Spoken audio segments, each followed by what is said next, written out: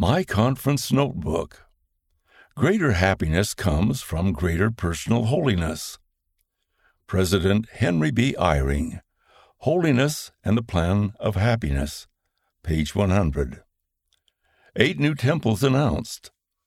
President Russell M. Nelson announced plans to build 8 new temples in the following locations: Freetown, Sierra Leone, Orem, Utah, USA; Port Moresby, Papua New Guinea; Bentonville, Arkansas, USA; Bacolod, Philippines; McAllen, Texas, USA; Coban, Guatemala; Taylorsville, Utah, USA. Temple worthiness. Individual worthiness to enter the Lord's house requires much individual spiritual preparation. But with the Lord's help, nothing is impossible.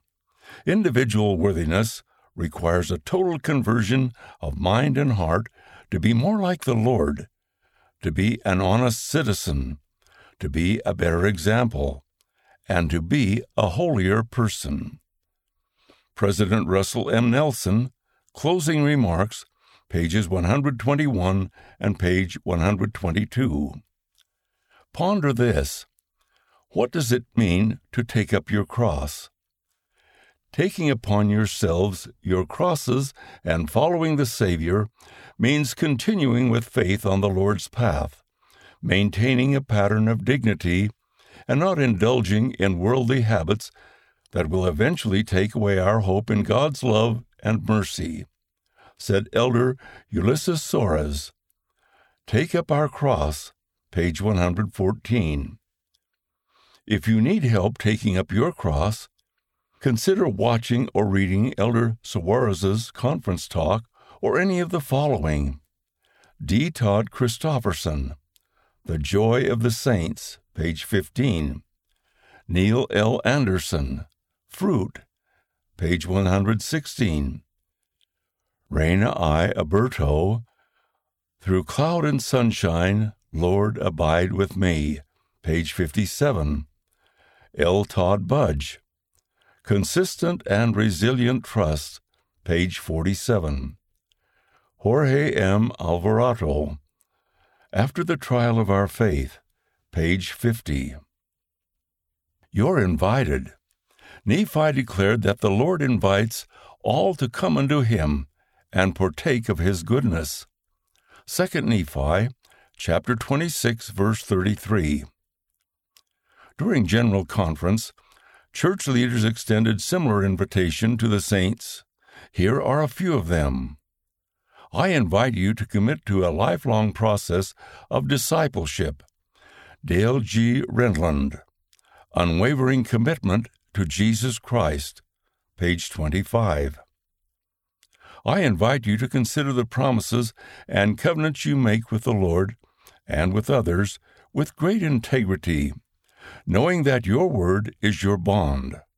Ronald A. Rasband, Standing by Our Promises and Covenants, page 56. No matter who you are or what you're dealing with, you are invited to the Lord's table. Michelle Craig, Spiritual Capacity, page 21. I invite you to study and ponder these words, the Revised Young Women theme. I know that as you do, you will gain a testimony of their truthfulness. Bonnie H. Corden, Beloved Daughters, page 67. I am your friend. I attended the women's session of General Conference in October 2019. I had invited my Relief Society ministering companion and one of the ladies we visit to the session, but neither of them was able to go with me. When I arrived in the chapel, I sat down and began to cry a little, sad that I was alone. I thought, I wish I had a good friend who could come here with me and lift me up. Almost immediately, the Holy Ghost clearly, yet softly whispered to me, I am your friend, and I can lift you up. The message comforted me throughout the meeting. I received even more messages during that meeting as the Spirit testified to me that He is my friend, and He does lift me up. Connie Davis, Utah, USA. Watchful unto prayer.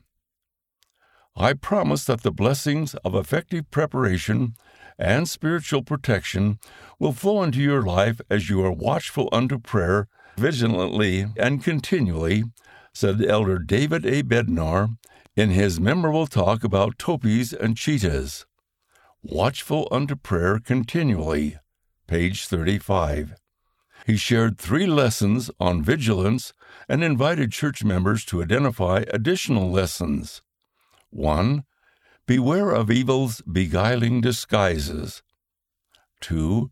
Stay awake and be alert. 3. Understand the intent of the enemy. See Watchful unto Prayer continually, pages 31 through 35. End of My Conference Notebook. Read by Dwayne Case.